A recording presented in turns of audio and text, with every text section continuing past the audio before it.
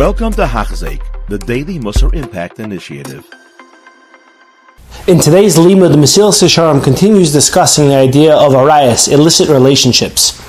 And as we mentioned in the past, it's so important to realize what the Mesilas Yesharim says over here by arayas really applies to so many of our, I guess we could call them weaknesses or areas that we know that we have pitfalls. We've mentioned in the past this idea of creating siyagim, fences, where I know that if I go this way or I do this thing or I'm in this scenario, I'm going to have a very difficult time extricating myself.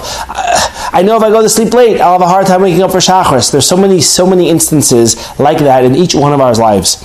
And therefore, it's so important for us to create these fences in our life. There's one other point that I'd like to add to it from this limud from today.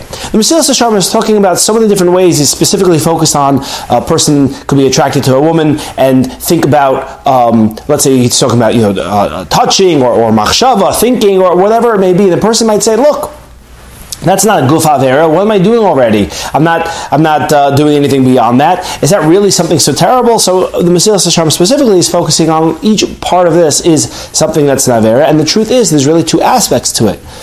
One aspect is that in itself is something that is not okay, and the second aspect is that it leads to something further. A good example of this would be yichud. I don't think the Mesilas Yesharim addresses this in particular, but yichud, the halacha is either d'oraisa or d'rabbanan, depending on the situation, but the halacha is that a person can't be alone with a woman, not one's wife obviously, or certain relatives, but a person can't be alone with a woman because it might lead to something beyond that.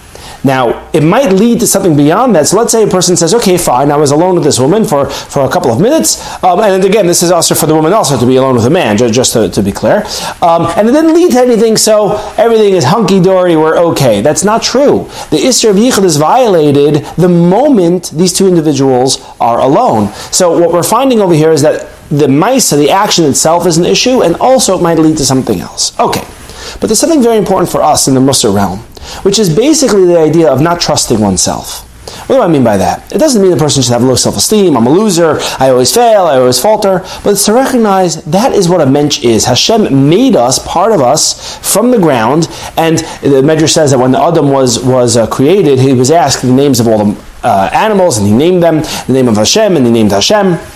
The idea being that he saw to their essence, and he was able to describe each one. And then when he was asked, what are you? He said, I am Adam because I am from the Adama. So, we know that Adam was a mixture. He was also a neshama. So why does he call himself Nasham or something like that? So why is he an Adam? The idea is that despite how great a person can be, we all have to recognize that it is part of us the ability to fail and to falter. So when Chazal tell us, hey, you should really be careful in this area, and we are creating a gezerah, takana, whatever it may be, don't put yourself in this scenario, it is foolish for a person to say, well, I'm different.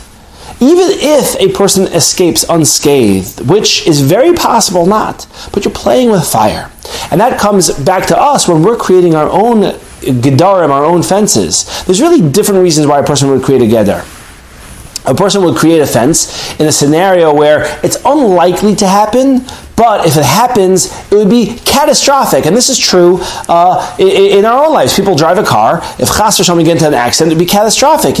Death potentially, so therefore we put on the seatbelt. A very easy fix. I guess the vast majority of us. Or sometimes what will happen is not catastrophic, but it's very, very common. So therefore, I'm just going to be, more careful. I'm going to make sure that the walkway to my house is paved properly and there's nothing to trip over. If a person trips, what will happen? At worst, they'll break an arm and say that it's not death. But it's it's an easy fix and it's very common.